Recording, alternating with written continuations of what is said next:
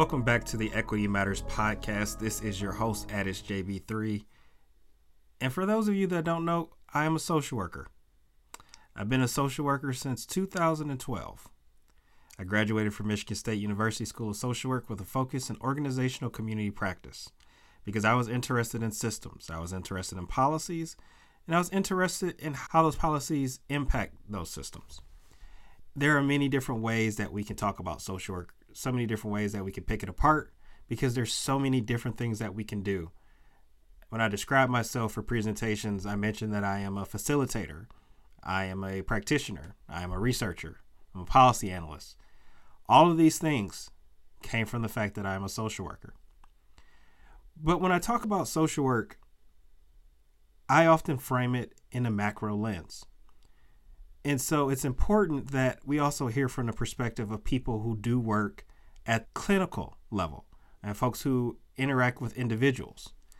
And so today I'm excited to host Reggie Jackson, a fellow Black social worker who is doing quite a bit in the individual therapy space, but he also brings those same skills and assets to the macro space. Today's conversation is really about how you can use both sets of skills regardless of what practice area you're in. Reggie, you want to introduce yourself to the folks listening today? Sure. My name is Reggie Jackson. I'm a clinical level therapist practicing in Lawrence, Kansas. I also not only do just individual and couples work, but I also I own a private practice, and so we do domestic violence work for perpetrators of domestic violence. And we also have anger management programs, which I'm sure we can get into as far as macro level. The courts make us call it anger management. I consider it a mood regulation class, but yeah, thanks for having me on here. I appreciate the opportunity. Reggie, so glad to have you.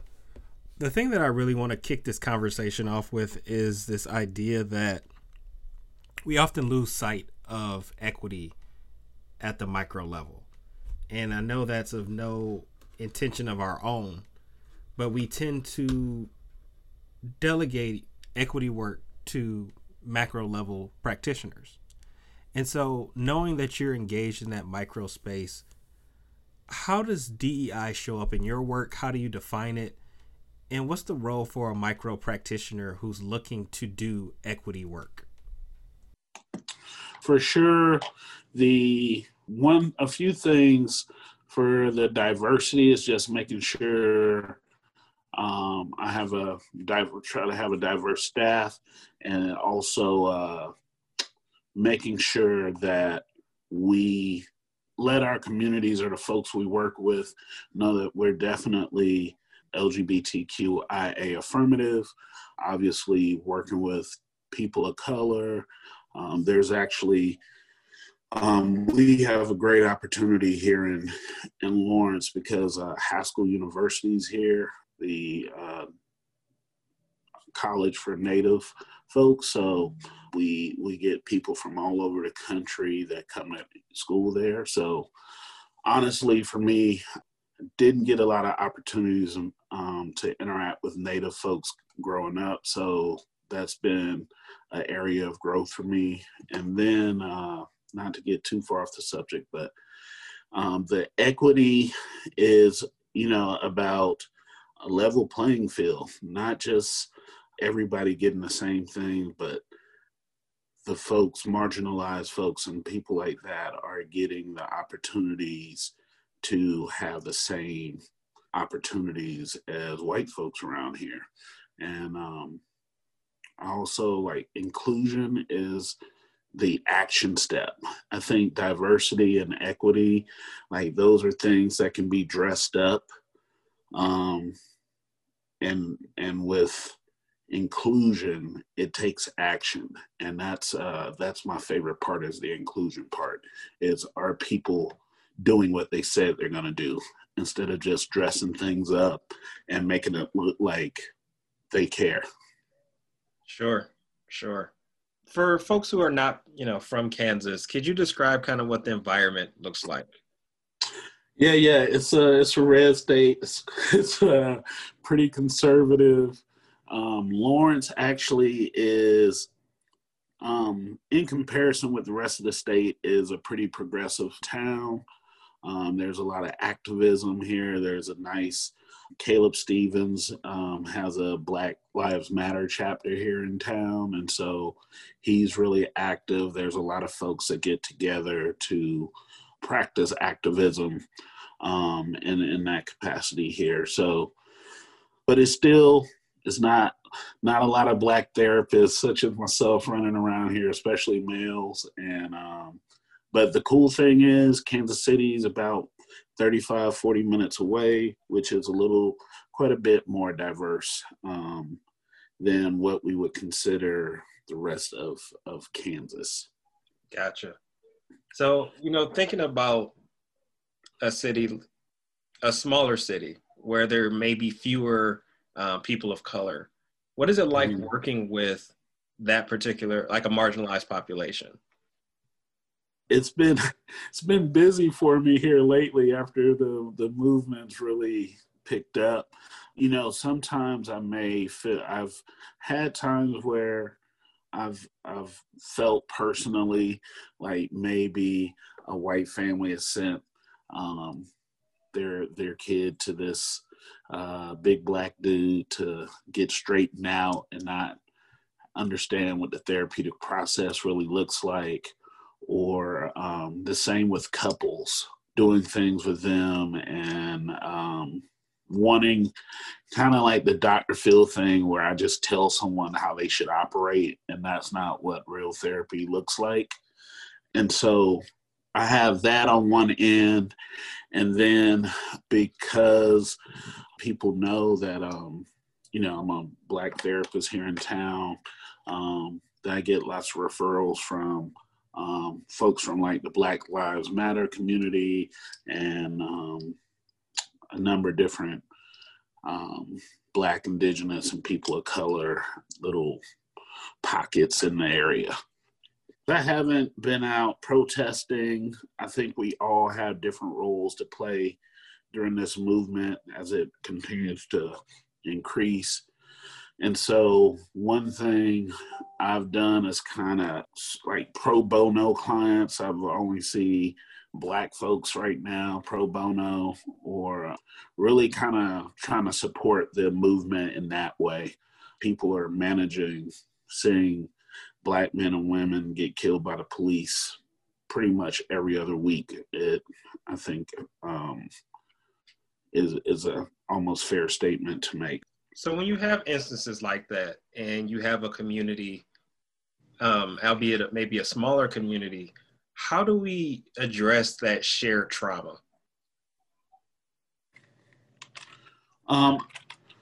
One thing I encourage is some group discussions or town hall meetings or forums. I did participate like probably a month ago. I did a forum with like the sheriff of Douglas County, which Lawrence is in, the chief of police, a few other community leaders, Anthony Lewis, who is the school superintendent here in Lawrence. So we had a conversation about the way that historically and systematically, I mean, this is a slight overgeneralization, but not really, how the police and Black folks have interacted traditionally and how we can kind of improve those interactions, or those, I don't even want to say comfort level. We need to get us in the same room, have conversations to sort through what we are seeing from our end, and not just have this a organization who is oppressing other folks that don't look like them most of the time, How do we move from like uncomfortable conversations into meaningful dialogue? Because that's ultimately the goal that we want to get at. Is we want to get to solutions, but you do have to get over a few hurdles first. So take us to the room, right, where the conversations take place. What does that look like? What is that experience? You want to acknowledge the uncomfortableness of talking about racism, first of all. People want to dance around that topic as oft. Some people, I don't want to categorize everybody, but people don't want to talk about racism. People don't want to talk about, especially, I would say, some white people don't want to hear about how they practice systemic racism or practice white supremacy on a daily basis. And some of it they may not even know, and they don't want to consider microaggressions and the impact of what some of us are dealing with and, have to think about on a daily basis. So I think that's the first step is, are you willing to hear our experience in this community? The second thing is for at least the acknowledgement that our experiences are valid. We're not making things up. It's super frustrating when I have conversations with white colleagues or just white folks or sit in these rooms and have these conversations where someone's trying to argue or come up with reasons why my story isn't valid, Like, well, what about this? I actually went to private school for high school, and, there's maybe 15 Black kids out of 400 students. So, like, the funny thing is, like, the arguments I've heard haven't changed since the 90s, Like, people are still trying to use white folks are still trying to use the same strategies to explain their way out of racism existing and white supremacy existing. And so it is important in those tough conversations that we need white people saying, all right, it makes sense that because you don't have to worry about talking to your kids about how to handle a police stop, that's a privilege that white folks have that maybe Black folks don't have, And again, when I'm having this conversation, Black folks aren't monolithic. Not everybody thinks like I think. So this is coming from my own perspective, and it doesn't account for every Black person out there. I always like to say that. But so yeah, having that opportunity for people to listen and validate the Black experience and the impact of white supremacy in these communities and in this country, from all three levels: macro level, meso level, and the micro level.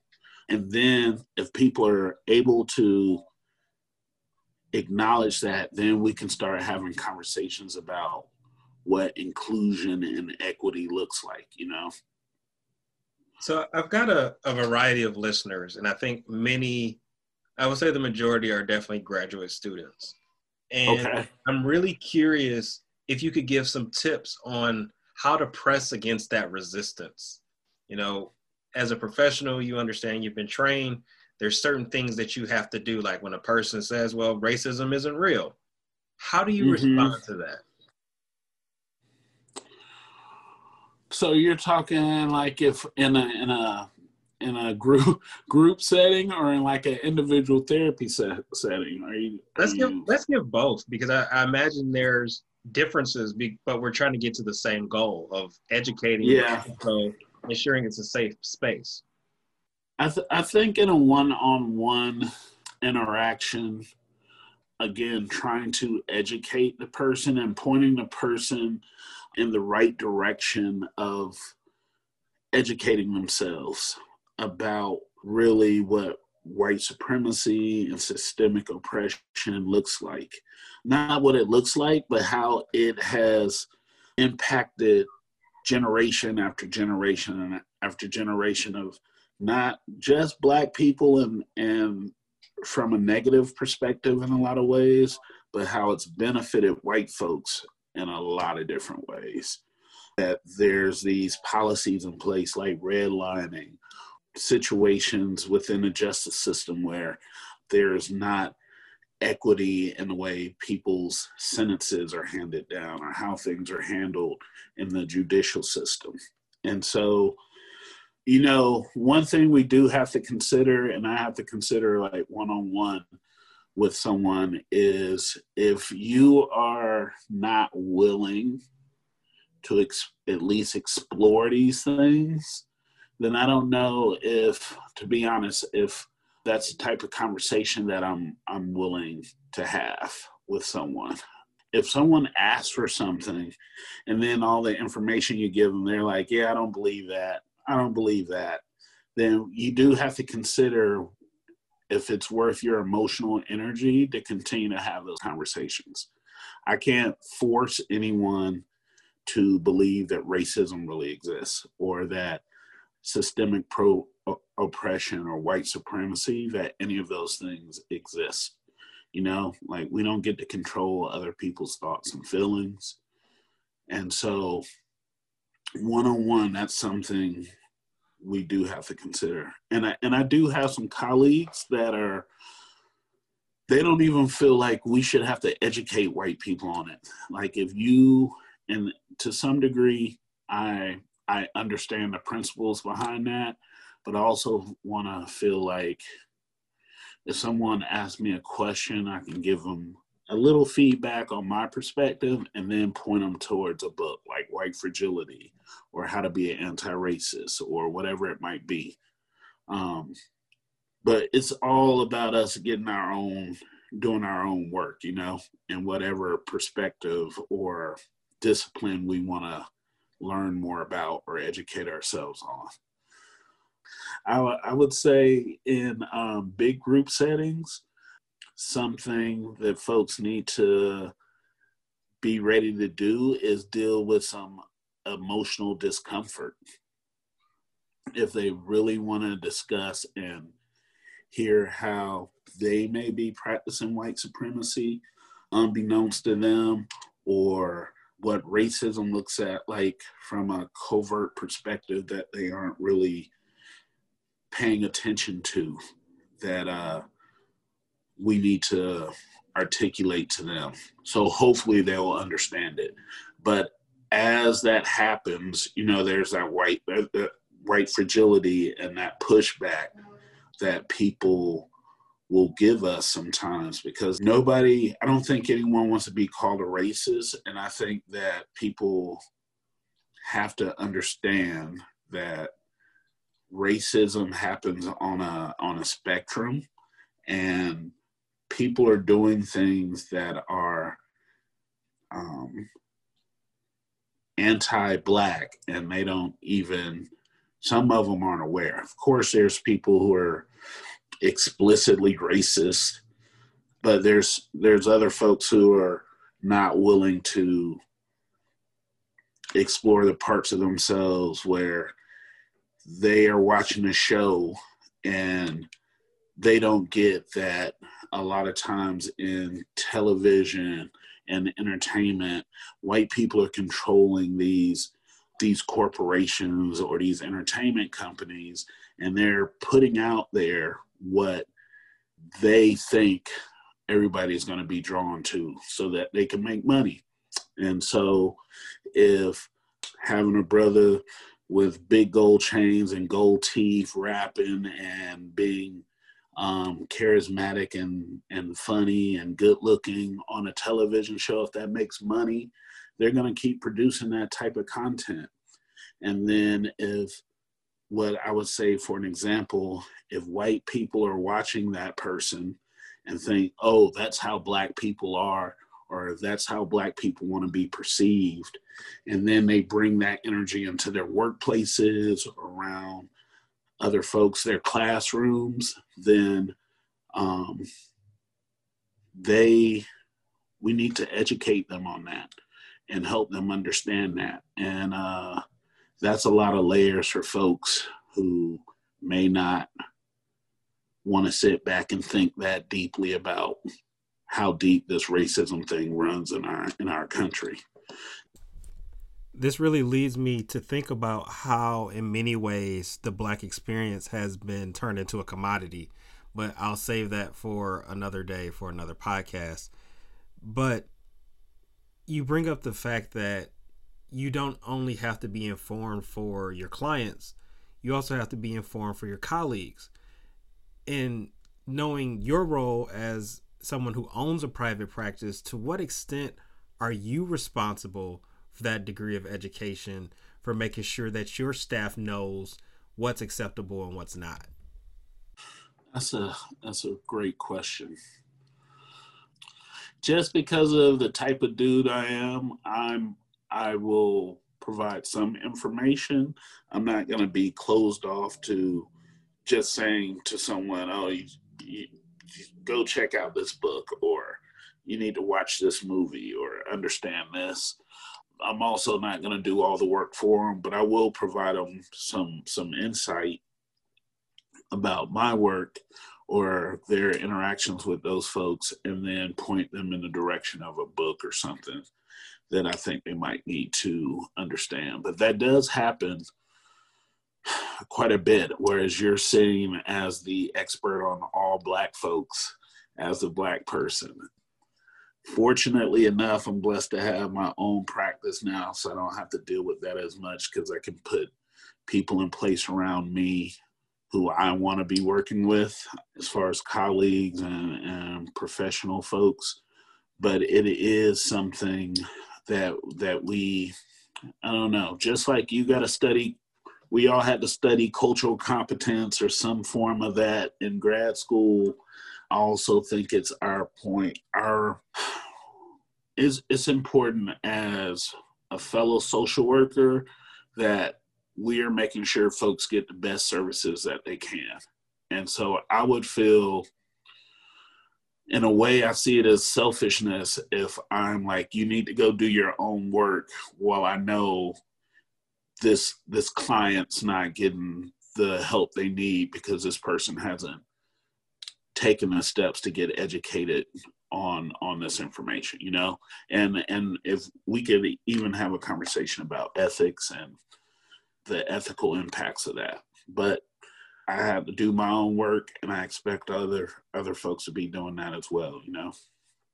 And even though I'm not in a clinical setting, I still hold the same expectations for my colleagues and my peers that they will do the work, because we all know, we talk about implicit bias, we talk about microaggressions, but at some point we're just going to have to call it what it is. It's racism. And I don't want to have to worry about if the person next to me chose to read that chapter of the book that says this is how you function in society, knowing that there's a strong chance that they didn't. I actually used to teach in the MSW program here at KU, and something I used to tell my students is, if someone calls you and they're suicidal, you got to be creative in your strategies and your work. You can't go refer to a book in that moment.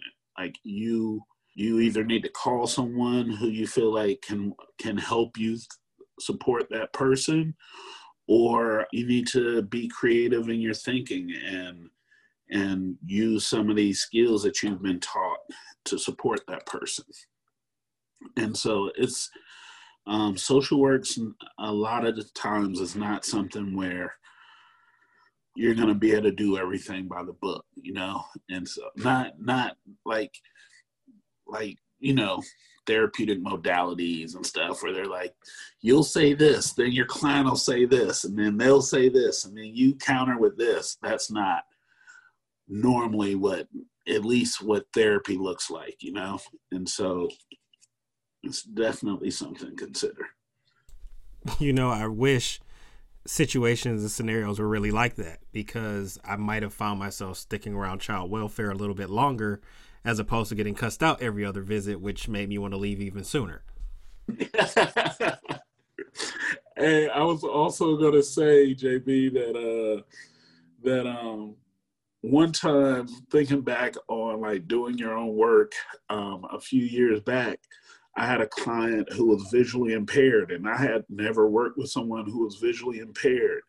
And so going back to doing your own work, I had to go read and figure out best practices for working with that person. You know, there was no one who I could just go talk to and say like, hey, what's the best way to work with this person? You know, like we all are going to come up against things, hopefully, where we got to learn some more and learn some different strategies, you know?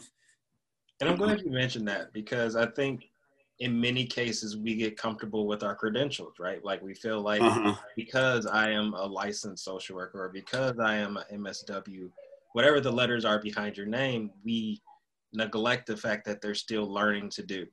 I know where my shortcomings are. Like I'm still trying to become more fluent in gender identity and sexual Mm-hmm. orientation and how those things are not the same. And yeah, I'm going to make mistakes along the way, and I own that. And I encourage people around me to correct me when I'm wrong. But I think in many cases, we put up this wall around the opportunity to learn, and it makes it difficult for us as providers. Yeah. I would say for sure you were saying that a lot of your listeners are working towards their licensing and in grad school and things like that. Don't be afraid to ask questions in class, or to your clinical supervisor, to people who you consider mentors. So many people are worried about looking dumb, that I should say incompetent. That's a better strengths-based word, that they're missing out on so many learning opportunities. And I just never been that person that if I have a question, I'm going to ask you. I realized later on in my professional career, that's like a skill. Not everybody is comfortable doing that and putting themselves out there, but I would really encourage folks to really do that. We've covered a lot today as far as managing clients, managing colleagues, and really just managing the stress that comes with being a Black social worker. So, Reggie, I'm particularly interested in, what does self-care look like for you? I really, when things are going well, I'm managing my weekends well. And what I mean by that is kind of making myself give work a break. I've had my private practice for 6 years now. And so anyone who's in that private practice space, it does take a lot of work. There's a lot of ups and downs. And so being able to give myself a day or two of where I'm not totally immersed in what my next move is or what my next play is going to be, or what I need to get done. That's important. I do like hitting the gym, and I may have too many hobbies, but I do like to hit the gym. And then I got a couple other hobbies that I enjoy doing, and then family time. I have a 9-year-old and a 2-year-old, and so just focusing on them when we have those times to do that is really important and kind of rejuvenating for me. Having a 2-year-old can be quite the work, but the dude is hilarious, so it all works out. Well, Reggie, I like to always plug my people in. So is there a place that people can follow you, keep up with you? I know that you've got a booming Facebook community. You want to speak to any of those platforms where people can connect with you? Yeah. I'm on Instagram. I'm at Satori Counseling. Satori is Satori. I have a Facebook group called Therapy is Dope. It's pretty cool. We just do, it's more, there's no, it's all what we consider psychoeducational, like topographic stuff. We're not digging too deep. I usually do like an affirmation or something each morning, and we have conversations. So it's pretty cool. Just want to destigmatize mental health, and let people know that therapists are normal people, just like everyone else. And then I have, also Satori Counseling on Facebook, and then my website is satoricounseling.com. So those are my main social media outlets that I'm using. I try to have a Twitter space, but I don't really get into it. IG is my main. That's what I really like. We are the exact opposite there. Like, I'm all over Twitter. I get on Instagram. Really? I look crazy. We're talking about the hip hop social worker, man. And yeah, I see he's on Twitter quite a bit, and I try to hang, and I'm just like, nah, I'm going to just go back over to my IG thing, man, and just do my thing over here. Hey, Reggie, it's been a blessing getting to know you a little bit better and the work that you're doing. Really appreciate you taking the time, man. Yeah, thank you, man. Appreciate the opportunity. Thanks for reaching out, and let me know if you ever want to do this again. I got, there sounds like there's some other conversations we could have that would be intriguing as well. So just let me know. Oh, definitely. And, keep your head up. Black social workers matter. For sure. You do the same. And as always, I'd like to take a moment to thank the subscribers and the listeners out there. I mean, without you, none of this would be possible. Appreciative of all the folks out there who have been sharing the word, sharing the podcast, sharing the content online. If you're not following us, please do. We are Equity Matters Podcast on Instagram.